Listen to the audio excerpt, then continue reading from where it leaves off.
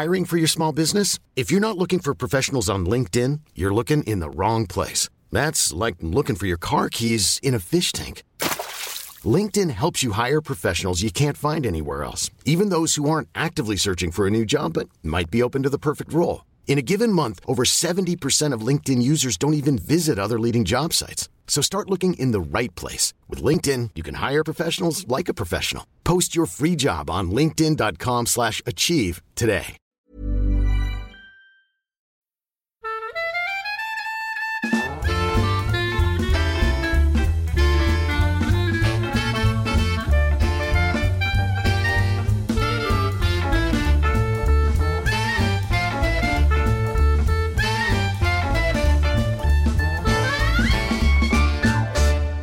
Du lyssnar på podden Sissi och hormonerna. Välkommen hit till detta avsnitt. Idag så är en av oss tre på en knullkonferens, eller hur Tessan? Ja, hon har det så gött. Sofia är på knullkonferens. Så Sissi här och Tessan håller ställningarna. Och idag ska vi snacka om ett ämne som är mer, vad ska jag säga, det blir vanligare och vanligare, fast det är fortfarande många som provoceras av det. Nämligen att skaffa barn själv, den ensamma mamman.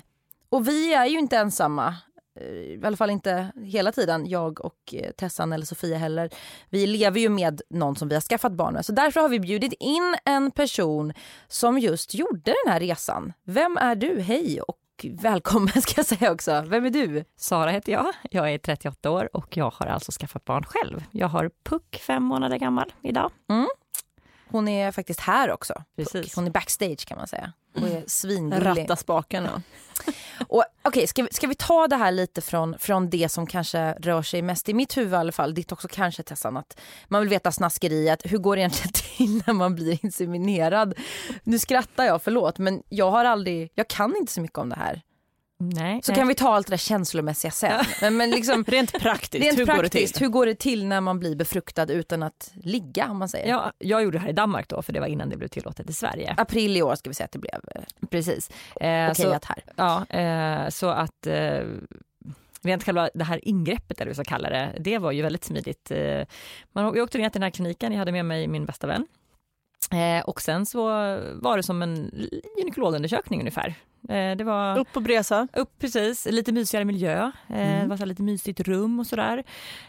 Och så var det en kateter helt enkelt som de sprutade upp sperma i.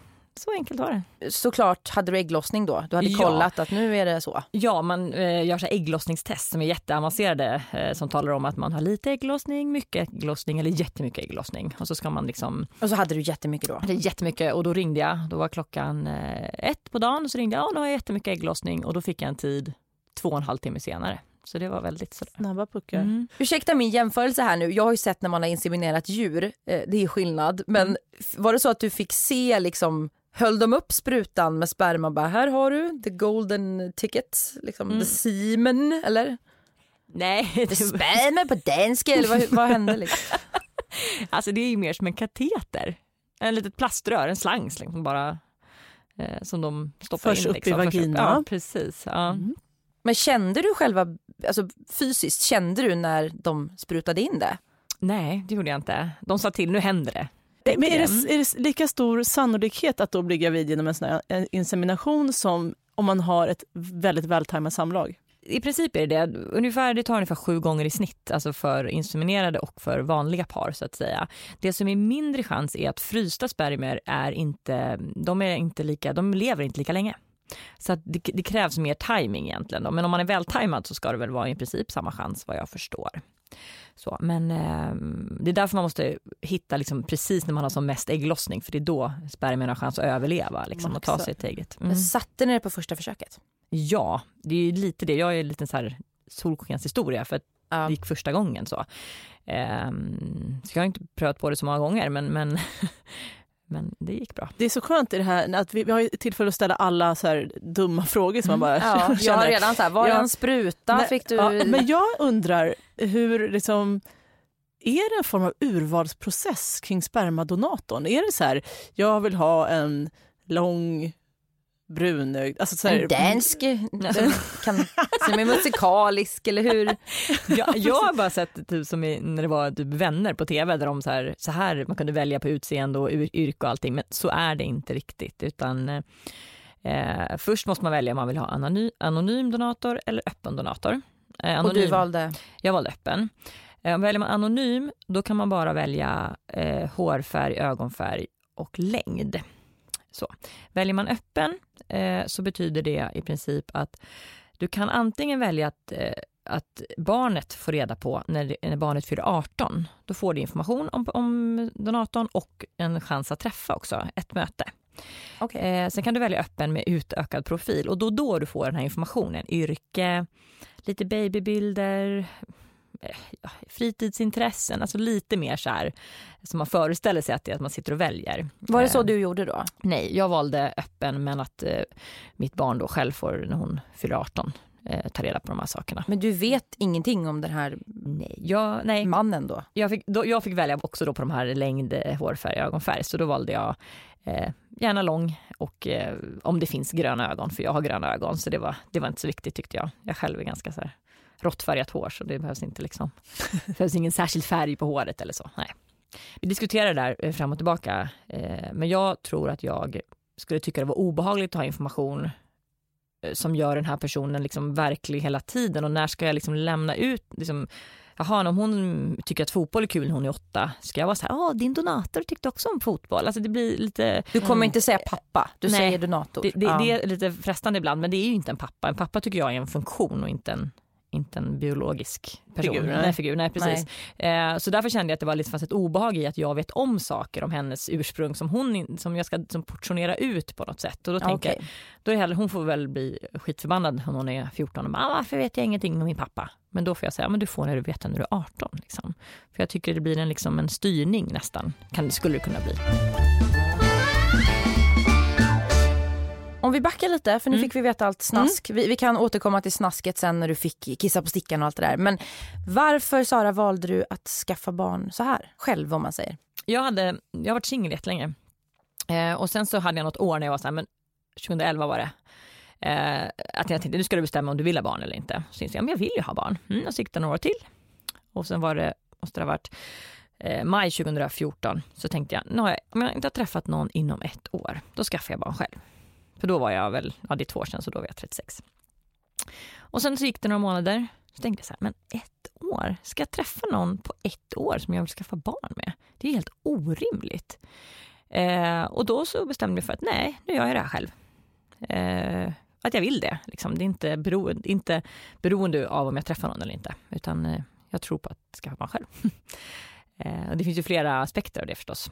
Alltså att binda sig med någon, alltså man kände personen knappt på 1 år, det är väldigt kort tid, och sen så ska man snabbt bestämma sig för att skaffa barn, för att jag var gammal i barnskaffarhänseende i alla fall.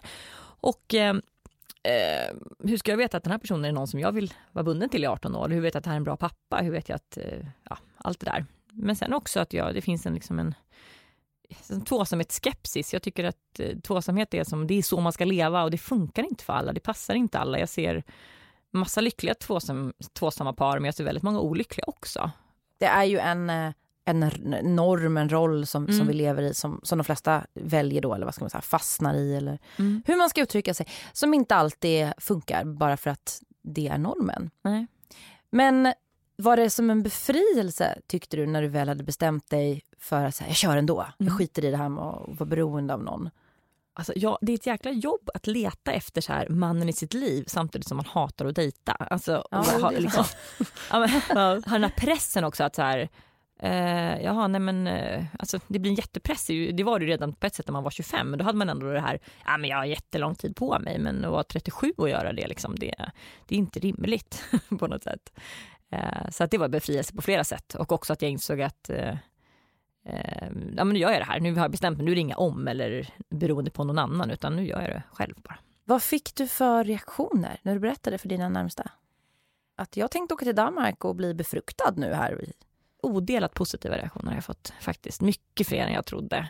Min närmsta krets visste jag skulle vara positiv, för det liksom, Där fanns det inga tveksamheter, men även nästa, alltså på jobbet, och alla tyckte att det var en superidé, och det hade jag faktiskt inte väntat mig. Jag hade väntat mig mer så här höjda ögonbryn och vad du är konstig och så. Men för det är också, det är ju nytt om man tänker rent, på ett längre perspektiv, att det är den konstellationen att kvinnor väljer att göra det här. För att man känner precis som du att orden går och att alternativet finns helt enkelt. Men hur blir man då, i min fråga, hur blir man bemött på liksom BVC, MVC när man är gravid, när man ska föda? Mötte du liksom så här, det finns ingen pappa, nej vad tråkigt, eller hur var reaktionerna där? Jag upplevde nog att, alltså återigen, jag var väldigt nervös för att jag skulle bli, liksom, att det skulle finnas kritik där. Eller lite liksom klappa på huvudet, stackars dig. Ja, precis. Nej, men inte, många var så här liksom nyfikna och intresserade, upplevde jag. Och lite rädda att säga fel. Så här, barnmorskan var så här, partnern, nej men just det, alltså, så där, lite så. Men i början, the provider. You mean the provider of semen. Precis.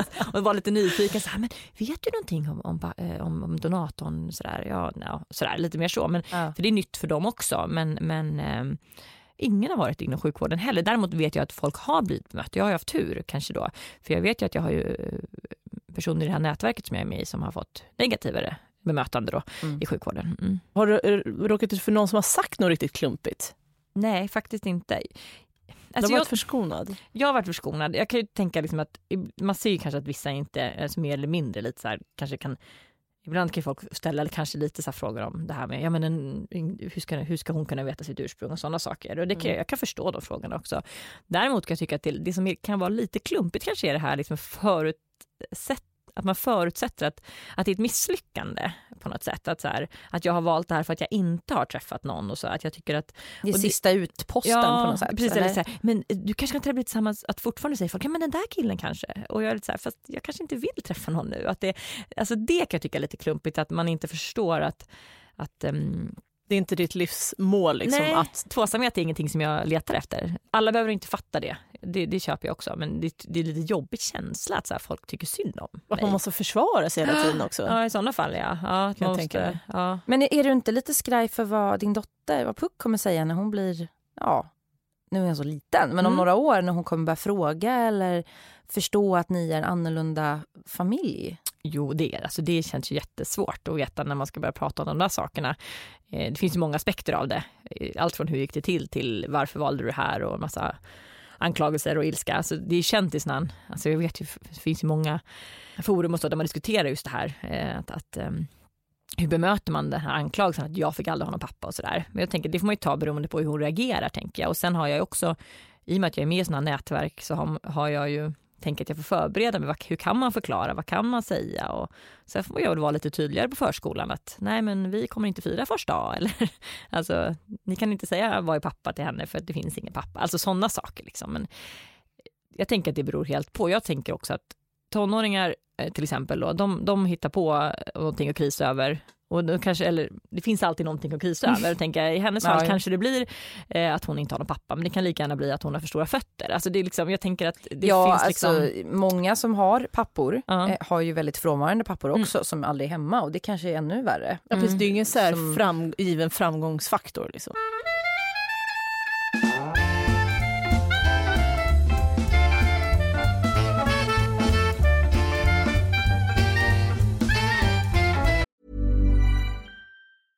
Hiring for your small business? If you're not looking for professionals on LinkedIn, you're looking in the wrong place. That's like looking for your car keys in a fish tank. LinkedIn helps you hire professionals you can't find anywhere else, even those who aren't actively searching for a new job but might be open to the perfect role. In a given month, over 70% of LinkedIn users don't even visit other leading job sites. So start looking in the right place. With LinkedIn, you can hire professionals like a professional. Post your free job on linkedin.com/achieve today. Hold up. What was that? Boring. No flavor. That was as bad as those leftovers you ate all week. Keke Palmer here, and it's time to say hello to something fresh and guilt-free. Hello Fresh. Jazz up dinner with pecan-crusted chicken or garlic butter shrimp scampi. Now that's music to my mouth. Hello Fresh. Let's get this dinner party started. Discover all the delicious possibilities at hellofresh.com.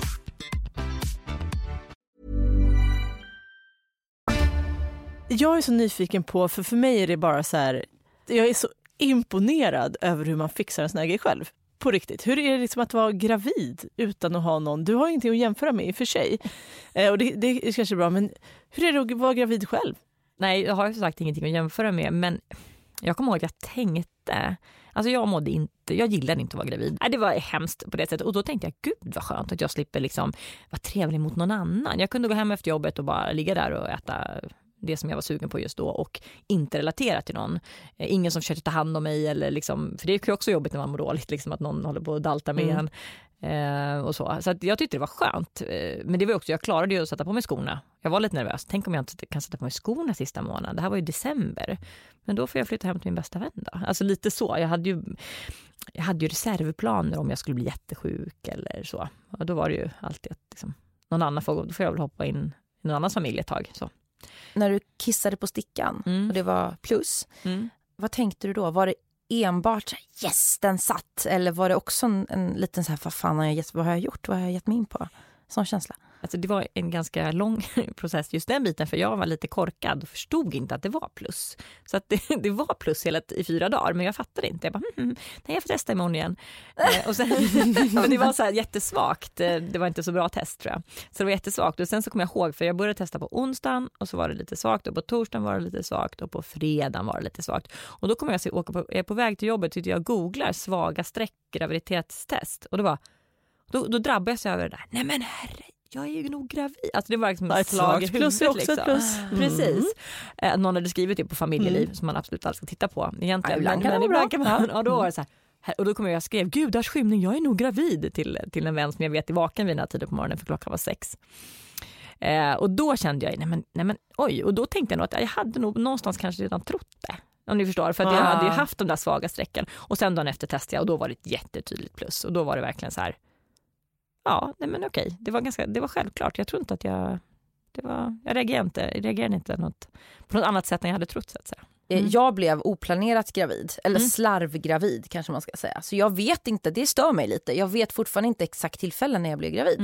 För att det var lite ligga där mycket den perioden, för det var semester och härligt och så här. Så jag kan inte säga liksom, nej men den dagen var det. Jag vet exakt. Ja, du vet. Din jävel. Men du vet ju också exakt, Sara, av förklarliga skäl. Vad gjorde du efteråt? Var det så här, ja nu är jag gravid, nu ska jag bada badkar? Eller låg du, min mamma vill gärna berätta för mig hon låg med benen upp så här, too much info, men ja, men jag vet, det finns ju folk som så här, efter då att de har legat så här, ställer sig på händer och så här, typ går upp i halvbrygga, så lyfter upp liksom höfterna för att det är säker på att det så här rinner ner och så här, var det ligger så och du göttar gjorde? sig där. Alltså jag började med att ligga med benen uppe, för det gjorde man ju där på den där kliniken, så det gjorde jag ju faktiskt en halvtimme ska jag säga till mitt försvar. Men sen var vi i Köpenhamn och skulle gå ut och äta helt enkelt, hade vi tänkt. Så vi hoppade in på någon krog där och jag var med min bästa vän. Och min bästa vän, hon är en mäster, hon dricker fort. Och jag hängde på. Så då insåg jag att det sista gången jag faktiskt var full, kan jag säga. Det kommer jag ihåg, för det var just det här datumet. Det firar med en fylla helt enkelt. Med en fylla och det var nog också för att det kändes jäkligt overkligt. Inte tänkte jag så här, nu är jag gravid. Och det var jag inte heller. Det var, det tar ju lite längre tid. Det tar lite längre tid än så också. Men det var, det var ingenting jag gick och så här berättade i det här nätverket att jag var asfull. Alltså asfull var jag inte heller. Nu vet om det här. Men nu vet om det. Är det någonting i den här liksom processen, den rent praktiska behandlingen som du inte var förberedd på? Nej, det kan jag nog inte säga. Jag hade ju, i och med att det här inte var tillåtet i Sverige, när jag gjorde det så hade jag ju det här nätverket i ryggen hela tiden. Så jag frågade dem om varje steg. Vad händer nu? Vad händer nu? Så att jag tyckte att jag var ganska väl förberedd. Sen är det ju lite så här konstiga saker, att man ska ha något sorts litet så här samtal med kliniken och prata om sig själv. Det behöver man inte göra om man skaffar barn på vanliga sättet. Att man behöver ha så här utredande samtal eller göra fertilitetsutredningar och så. Men jag hade ändå rätt bra koll på det som jag hade fått den informationen från det här nätverket. Vad kostar det? Det är jag lite nyfiken på. Själva ingreppet, om man ska säga, och varan. Alltså inseminationen och sperman kostade 8 000 ungefär i svenska kronor. Och sen så är det ju det är lite några hundra här och där för något läkarsamtal och sen är det liksom, det är lite småsummor och så. Så att jag räknar ungefär att det kostade kanske 12 000. Men sen är det precis som vanligt, man går och gravid och sen så föder man på det sjukhus i den ort man bor liksom. Ja, det är det som var det absurda förut. Nu vet jag inte hur det är nu, men eftersom det inte var tillåtet i Sverige så alla de här undersökningarna innan, där var jag tvungen att hitta läkare som ställde upp på att undersöka mig fast jag valde att göra det här själv. Det var lite absurt. Men så fort jag hade fått barnet i magen, då fick jag gå in i den svenska sjukvården precis som vanligt och få en MVC-sköterska och sådär. Så då var det precis som vanligt allting. Förlossningen är jag nyfiken på. Hur gick den? Inte hur det gick till rent praktiskt, men var du själv? Hade du med någon? Hade du doula? Hade du en hel stab av polare? Jag hade en liten halv stab av polare kan man säga. Det som var bestämt från början var att min bästa vän skulle vara med. Hon var med på inseminationen, hon har varit med på alla läkarbesök och allting. Så hon har ju haft den här funktionen som pappa, har vi skojat om.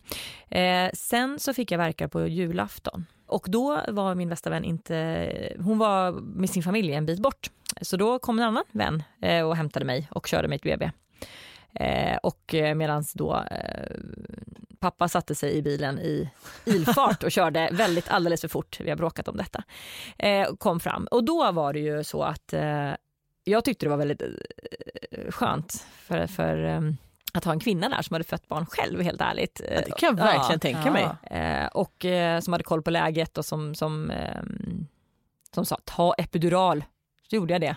Och det var fantastiskt. Ja, och så. Det var väldigt tryggt att ha. Och när jag blev rädd, när jag blev det, så sa hon, ska det vara så här? Ska det göra så här ont? Ja, det ska göra så här ont. Alltså hon visste ju det.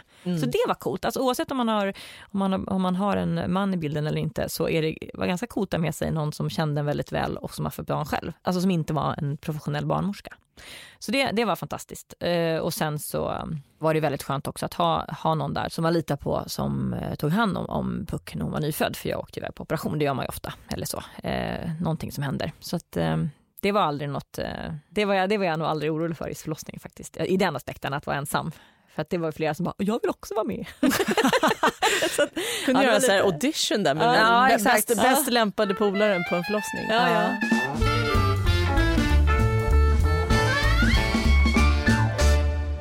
Jag har ju skrivit i min blogg, det var ett år sedan nu tror jag minst, men var lite kritisk och det blev ett jävla liv på ren svenska kring just det här med insemination och eller när man helt enkelt som barn inte kan få reda på vem ens pappa är.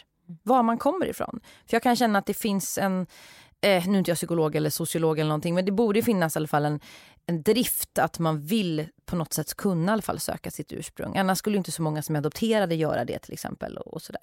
Och det var väldigt många som blev arga, kvinnor då framförallt som skulle eller hade gått igenom det här som du, insemination. Vad tycker du om det? För du valde ändå inte om mig så vad jag tycker, men om hela liksom debatten. Att det finns skepsis mot det här, eller också att man väljer en anonym person som donator. Det är så svårt för att det blir som att man dömer de som har valt att inte ha en öppen donator. Men jag tycker också att för mig var det självklart, för jag tycker att det är en onödig stress eller onödigt problem för det här barnet att inte ha en möjlighet att ta reda på. Om man nu är intresserad, det är inte alla som är det. Jag känner adopterade som inte är intresserade, men om man är det så har man stängt den dörren. Liksom. Så jag tycker nog att i Sverige har man ju gjort så att det är bara tillåtet med öppna donatorer nu. Och det är väl att man anser att barn har en rätt att ta reda på att det är viktigt. Liksom. Och då får man väl säga att men då finns det väl någon sorts förhoppningsvis någon vetenskap bakom det, att det är viktigt liksom. Och sen så är det många som har stängda donatorer därför det inte har varit tillåtet heller, tvärtom. I Danmark var det inte tillåtet att ha öppen donator till exempel vid IVF-behandlingar, så att det är så svårt då att liksom säga att det är fel, men jag skulle säga att jag tycker att i min värld så är det.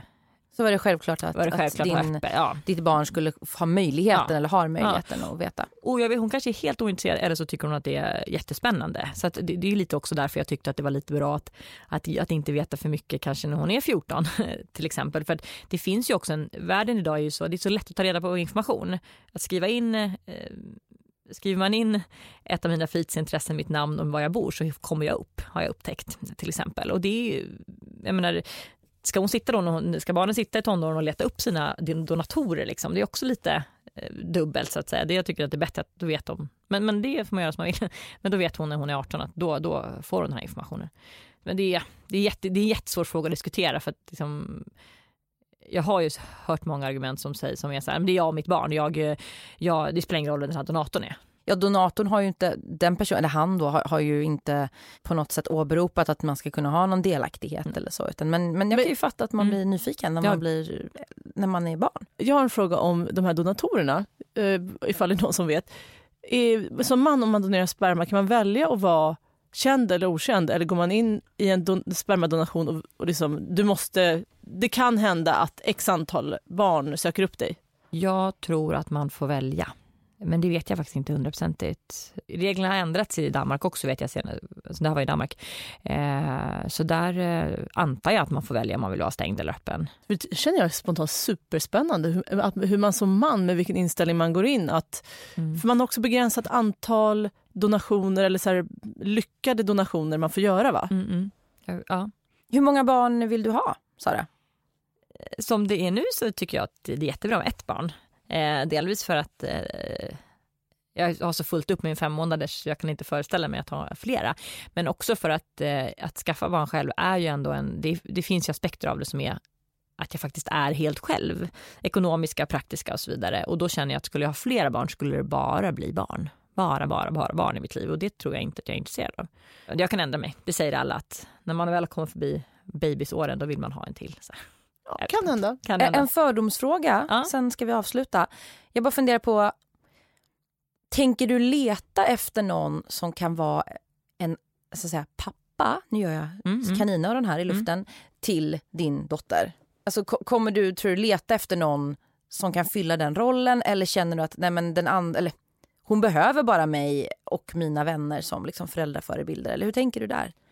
Jag letar inte efter någon pappa och det tänker jag inte göra heller, utan jag tänker att det viktiga för henne är att hon har människor i sitt liv, vuxna människor i sitt liv som hon har som förebilder, som hon kan lita på, som tar hand om henne, och det har hon förhoppningsvis. Sen vilka de blir, det kanske inte blir de som jag tror eller tycker, men jag ser inte behov att jag ska träffa någon man som ska få den rollen i hennes liv, utan jag valde att skaffa barn själv när jag insåg att mitt nätverk ser ut så att jag kan göra det här själv och det finns människor där som kommer att engagera sig i mitt barn för min skull och för hennes skull. Men sen om du träffar någon så är det bara att den personen får köpa läget helt enkelt. Absolut, så är det klart. Ja. Om vi avrundar lite här med, har du några tips du kan ge till de som står inför samma sak, eller i varje fall går i de tankarna? Ja, alltså det viktigaste, det som jag sa, som knuffar mig över kanten också, det är ju det här med att se till att man har ett nätverk som kan ställa upp med kanske om det blir kejsarsnitt. Kan jag bo någonstans i 2 veckor när jag inte får lyfta mitt barn kanske? Eller sista månaden, om jag inte kan knyta mina skor, finns det någon där som kan hjälpa till? Alltså lite så här att man har om det skulle vara så att man behöver fler människor i livet av någon anledning för att man blir sängliggande eller så, att man har det. Det tycker jag är ett viktigt tips, att se till att man har familjemedlemmar eller vänner liksom i närheten. Det är nog det bästa. Och sen fundera noga på det där med, nu är det sagt finns bara en väg i Sverige, men om man åker utomlands, fundera noga på det där med hur man med donatorn öppen eller stängd och hur man vill göra liksom. Och också vara förberedd på, för jag tänker ju att men det är långt kvar tills hon kommer börja fråga, men det är inte långt kvar. Hon kommer börja snart fråga varför inte hon har någon pappa, och då känner jag att ha koll på det, tror jag. Liksom, ha tänkt på vad du ska svara. Vad kommer du svara? Ja, jag har inte börjat tänka på det. Hon är 5 månader. Jag menar det, men jag tänker att jag har liksom gått med i en grupp som just är ensamstående mammor liksom, och så kan man få lite tips, och det finns ju böcker och sådär. Så jag tänker att jag får planera på det. Det kan ju låta lite som att så här, även om vi pratar om att det inte är det, att liksom något slags sämre alternativ. Du vill lyfta fram allt det positiva med det också som du har gett dig och ger dig. Ja, men det gillar jag faktiskt, för att jag trodde också att jag gick in med det här att okej, jag vill ha barn och nu gör jag det här själv. Och sen tänker jag att skaffa barn i allmänhet är ju en jättestor grej, men jag gick in med inställningen, det här kommer vara superjobbigt och lite kul. Men nu är det faktiskt så att det är jättekul och lite jobbigt. Härligt. Ja, det är väldigt härligt av flera skäl. Men också att jag tror att det som är positivt är ju att dels att bestämma sig för att om jag ska göra det här, då får jag faktiskt göra det med glatt humör. Jag kan inte gå och gnälla över att jag själv, för det första, det verkar ju helt orimligt. Men också att det är faktiskt väldigt mycket positivt att alla människor som strömmar till. Alltså jag har aldrig sett något liknande. Alltså alla presenter, jag kan passa ditt barn, liksom erbjuda dem hjälp. Alltså det är helt fantastiskt att se det, tycker jag. Och sen också att jag får välja själv. Alltså jag tror inte att jag hade haft en pappa som jag hade fått döpa barnet till Puck till exempel. Alltså sådana saker, det är jättebanalt. Men, eller liksom det jag ser som konfliktytor hos mina vänner i relationer, det är ofta barnuppfostran, vem som tar hand om barnen. Det slipper jag också. Det finns ju en massa, man behöver inte vara... Du är fri. Liksom. Jag är fri, ja. Man behöver inte vara kontrollfri för att tycka att det är skönt liksom, och så. Och sen också är det ju just att jag behöver inte dela med mig. Det tycker jag. Tänk om jag skulle lämna bort barnet nu till någon pappa som kom. Det är jätteskönt att vi får gosa hela dagarna. Ja, jag lämnade precis bort min här. Vi ska spela in. Jag bara, varsågod, hej då, lovely. Men då kan du ibland när du känner så lämna till någon annan som du är trygg med. Så det är ju bra. Nej, men det finns massa positiva grejer. Men det finns också klart mycket som är jobbigt. Men jag tror att bara man är medveten om det så. Superintressant och givande och allting att ha dig här, Sara, och lyssna på din historia. Följ oss i sociala medier, våra bloggar på Mama, Hormoner, Hemorrojder heter eran blogg, Tessan, och Sofia som inte är här. Sissi Wallin heter min blogg. Podden du lyssnar på heter Sissi och Hormonerna. Vi hörs igen nästa vecka. Ha det bra till dess. Hej då! Sissi och Hormonerna görs av produktionsbolaget Munk.